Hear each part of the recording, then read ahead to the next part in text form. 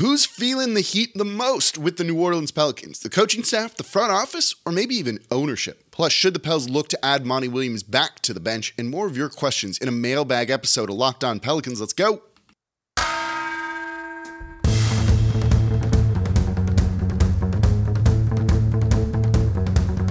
You are Locked On Pelicans, your daily New Orleans Pelicans podcast. Part of the Locked On Podcast Network, your team every day.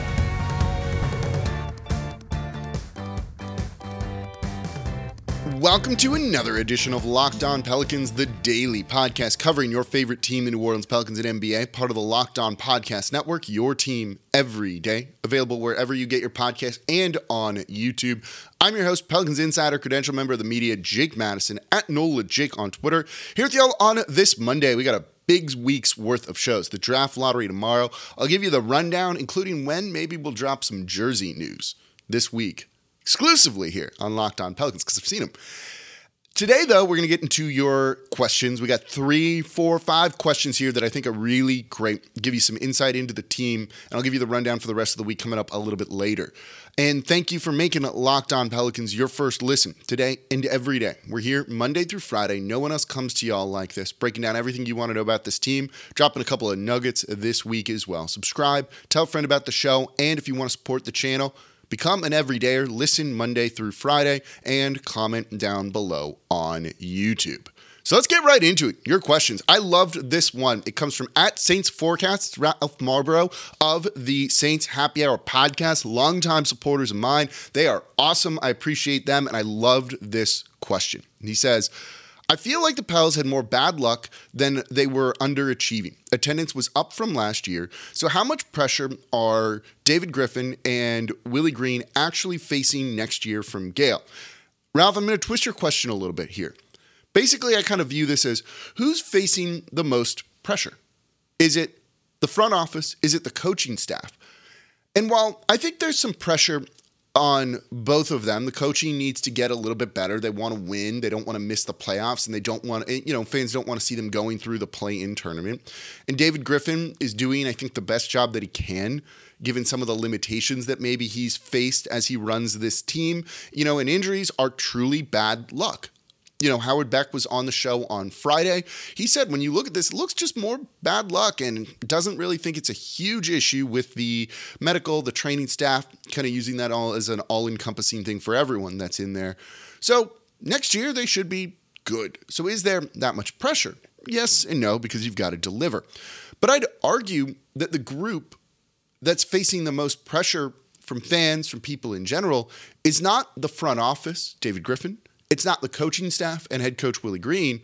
It's ownership and some of the executives, I think, facing pressure. We know that this team is going to be near the luxury tax going into this season. They might need to be in the luxury tax this year. At a certain point, it's coming. They're going to have to go into the luxury tax if you want to keep this team together, or even your star players together, knowing that Herb Jones is up for a new deal, could get an extension this year. Next year, you're going to have Trey Murphy be extension eligible. This team just got expensive very quickly, as it does. You have 3 guys making $30+ million. So it's time for ownership, more than anyone else, to step up and deliver. Are you going to pay the luxury tax? I got asked on Twitter, and I don't have who asked it. It was a good question of, what was the Lakers' luxury tax this past year? They're about $17 million into it, so their luxury tax bill is about $35 million. Would the Pelicans do something like that? How much would they be willing to pay? They're one of 2 teams to have never paid the luxury tax ever. Them and Charlotte. So it's time. It's time for ownership to take basketball more seriously than they have in the past. And I think fans are ready for it. If you have to trade CJ McCollum, Brandon Ingram, Larry Nance Jr., less so Jonas Valanciunas because I think they want to move him, just to clear some money, and that trade deadline deal for Josh Richardson, as well as he played at times, was very much ducking this coming season's luxury tax and was a cost-saving move more than anything else. Well, if those are the type of moves you're making, this team's never going to necessarily win a title. You're going to have to get really, really lucky. And there's some limitations on the ceiling that they can achieve. And that comes from ownership, not Willie Green, not David Griffin. So if I look at anyone who has pressure on them, it's on ownership to show they want to win a title. That's Gayle Benson. That's also the executives that work with her, many of whom have an ownership stake in at least the Saints. I don't know if they do in the Pels, but I would assume they kind of do as well, even if it's a small slice of equity. So it's on them to kind of deliver. It's on them to spend the money and just do the right thing. You look at the TV deal. Re-signing with Bally Sports this past year was not a popular move. I've repeatedly said on the show here, even going back to when that happened, that they looked at bringing it in-house. They decided not to. And you just had the Phoenix Suns say, we're going to get out of our contract with Bally's. We're going to bring it all in-house. That costs a lot of money. You got to build a studio. You got to hire people. You got to hire camera operators and the infrastructure and all of that. It's why, and you can go back and watch this episode, I did a show when Bally's, Diamond Sports, however you want to refer to them, went bankrupt, that I said, this ain't great for the Pels because this could cost them money. Money that they don't seem willing to spend. Maybe if they want to be in the luxury tax, you need the money coming in from Bally's. So leaving Bally's, taking it all in-house, while you could do that and you get it out to a larger group of people, do you have as much money coming in, or are you losing money on that? Well, it's time for ownership, to spend. Spend. Do what you need to do. Now, the Suns couldn't get out of it. A judge blocked that. That's a bankruptcy thing, so that doesn't surprise me, and I kind of expected that. But it shows you kind of the way the winds are blowing with this. So when I look at these three groups, front office, coaching, ownership, look, coaching just needs to get a little bit better. You can do that.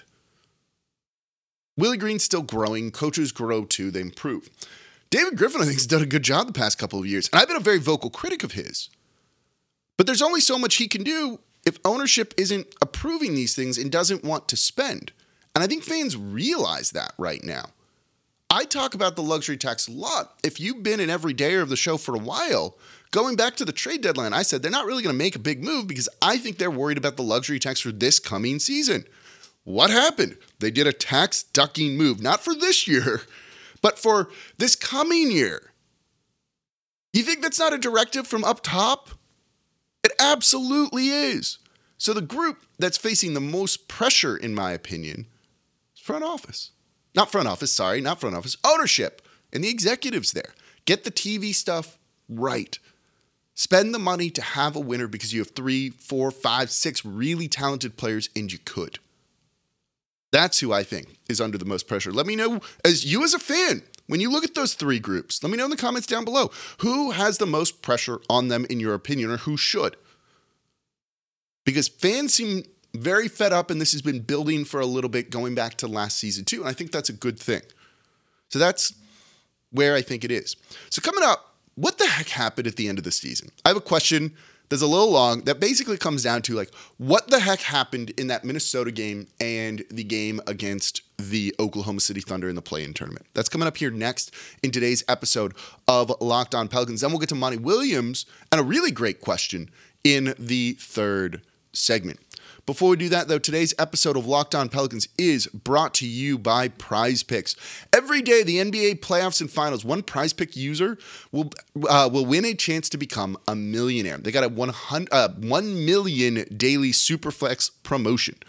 Whoever plays I've got all of this copy wrong. One entry placed after 8 a.m. Eastern will randomly be selected each day. And whoever placed that entry will be given a 6-pick flex with the following payouts. You get all 6 picks correct, you're going to get $1 million. You get 5 of them correct, $80,000. 4 picks correct, you can do that. $16,000. Full details can be found at prizepicks.com/million. You must opt in at this link to be eligible for the $1 million entry. And once you opt in, all you have to do is play the game like normal, and you could end up being the lucky winner. And Prize Picks is daily fantasy made easy, and the best part is you're not competing against other players. It's just you versus the projections. You see it, and you go, okay, LeBron is going to have more than 25.5 points, or he's going to have fewer than 25.5 points, and entries can be made so quickly. So download the Prize Picks app or go to prizepicks.com to sign up and play daily fantasy sports. First-time users can receive a 100% instant deposit match up to $100 with promo code Locked On. If you deposit $100, Prize Picks will give you $100. If you deposit $50, Prize Picks will give you $50. Don't forget, enter promo code Locked On at sign up for an instant deposit match up to $100. And thank you for making Locked On Pelicans your first listen today and every day. We're here Monday through Friday. No one else comes to you like this. talking all things Pelicans that you want to hear. So become an everydayer. Listen Monday through Friday. So here's the schedule the rest of the week. Tomorrow, NBA Draft Lottery. Might be a great night for the Pelicans, could not be. We'll find out real early on. Tomorrow's show is just going to kind of be a primer on everything you need to know about the draft lottery and some scenarios for the Pelicans. That'll be out on Tuesday morning. It's on YouTube, Monday night. I will be going live soon after the NBA Draft Lottery ends. We're going to just do the show live. I think the internet's holding up that we'll be able to do this. I have all the infrastructure, so we'll do a live show. I'll answer your questions in the moment live on YouTube. So subscribe on YouTube to the Locked On Pelicans podcast. And we'll break down everything we need to know about what happened to the Pelicans, good or bad. We're going to have a lot of fun on that show, especially if we get some really good news. And then the remainder of the week is going to be looking at the pick, looking and starting to do some of the draft prospects that are going to be in those ranges. And we're also going to do the community mock draft again. This was a lot of fun last year. If you want to be involved, let me know on Twitter @NolaJake. But I'll put something out with that and make it easy on y'all to make your selections and assign people to teams. No trades in that, but it's a lot of fun just to kind of get what everyone is thinking. And I'll also end up giving you my big board as well. And the next month is really going to be devoted to a lot of draft talk. So I'm excited for all of this and everything coming. We got a fun week of shows, especially when it comes to this. And hey, maybe we're going to be doing some celebrating. Today, though, mailbag episode. So this one comes from Richard Constable @RichardConstable, no E at the end of that. He says, on April 7th, the Pelicans had won 9 of 11. And the spirits with the team and the fan base were high. Then a series of Zion announcements happened and the team seemed to implode. Do you think there was something else going on, or did all the bad press around Zion really just squash all the momentum that had been built up? It seems like the team never learns from their PR mistakes. I like this question. This is an interesting one because what he's talking about, April 7th, that was the end of the regular season. Pelicans had won almost the end of the regular season. They had one more game to go, and they had that game against the Minnesota Timberwolves. And that's when we started having kind of the snafus with Zion and the updates and the fan base kind of demanding it and the team giving them something but not really, and then needing to walk that back and add more. And it's like, what the heck is going on? And I thought they handled that poorly, not because they needed to tell y'all more, because I don't think they owe you updates on like injuries and things like that. And there was nothing really kind of indicating that Zion would play. When people would tell me, I just want to know if Zion's going to play or not, there's nothing that said he was going to play. Stick with the status quo till told otherwise. It created a distraction. I can tell you with the players that it created a distraction, because one of the things I'd said was just put out your statement, leave it be, and let that be that. All of a sudden, players were being asked around about Zion. You saw it in pregame media availability, you saw it in postgame media availability, and you saw it at practices. Anytime someone came and spoke to the media, they were being asked around Zion. These dudes don't know. That's not their job. They're trying to go out and win basketball games. And I do think that added a little bit of a distraction around the team and kind of soured the mood. I also think that maybe they were hopeful he was going to come back. And when they realized he wasn't, it kind of deflated them a little bit too, as injuries kind of did all season long. And the Pelicans players, especially guys like CJ, Larry Nance Jr., who had his own injury issues, seemed to be frustrated with guys not doing everything they could to be out there on the court. And maybe that creates a little bit of resentment. They'd say otherwise publicly,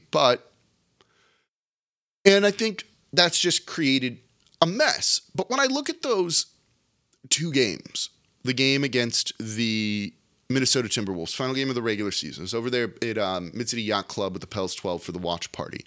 And they imploded in the second half, particularly in the fourth quarter where the team just couldn't score.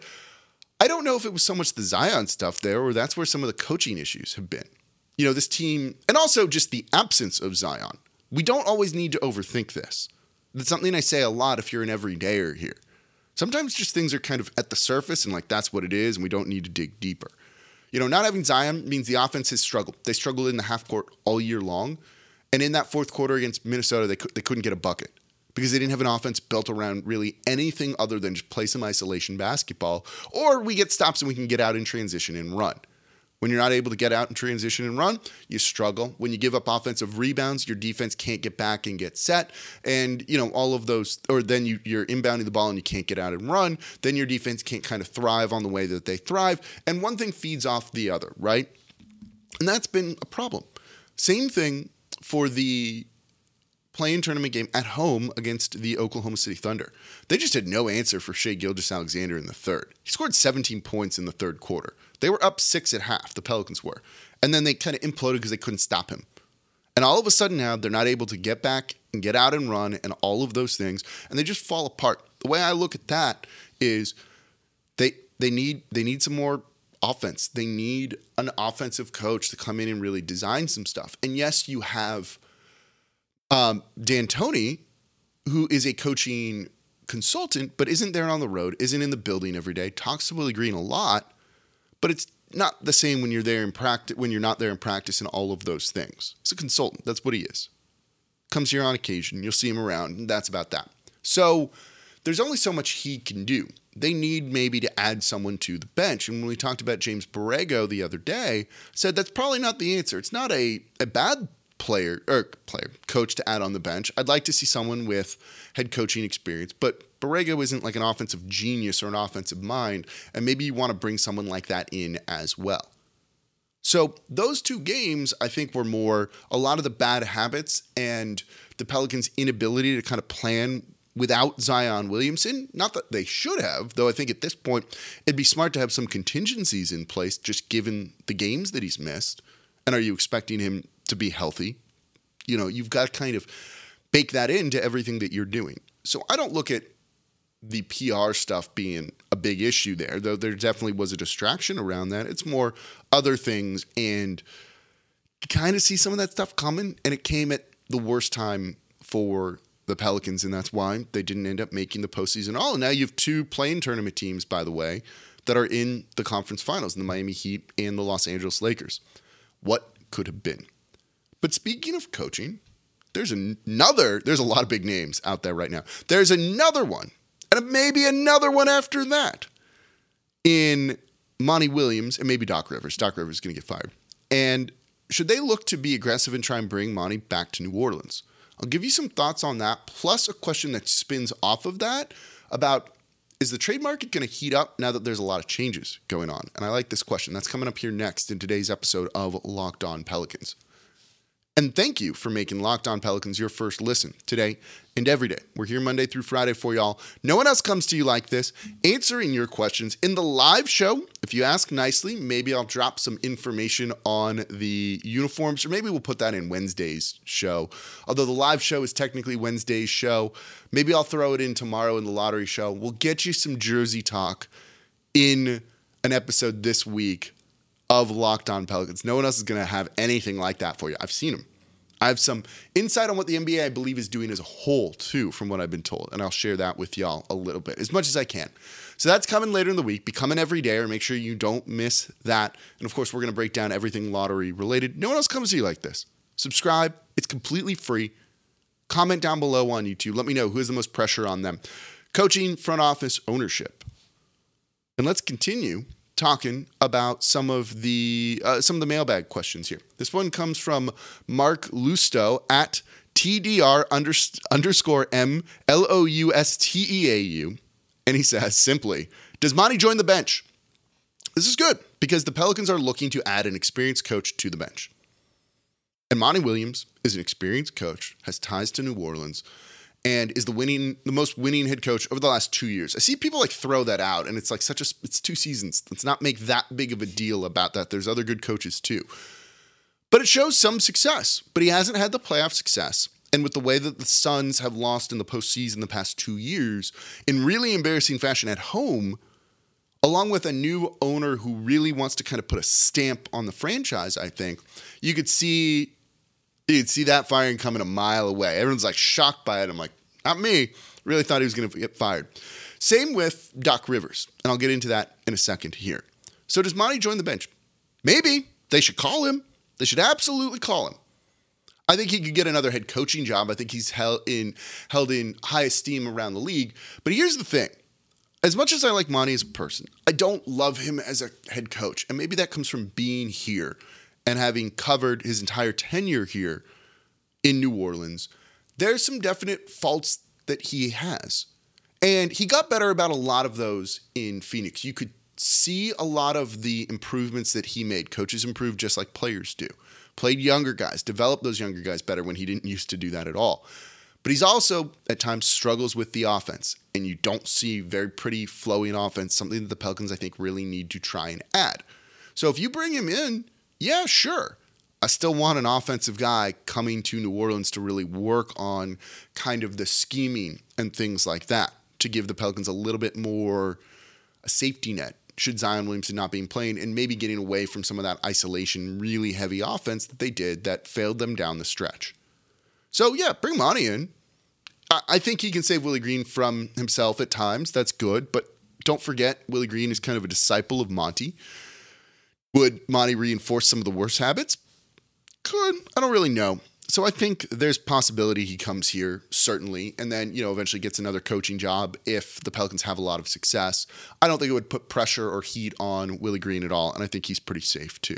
But this ties into a question that Mark Woods asked, and it's at MWWOODS Jr., and he says, with the latest firing of head coaches, do you see the Pels trying to make a major upgrade on the roster with players that may be more available than originally anticipated?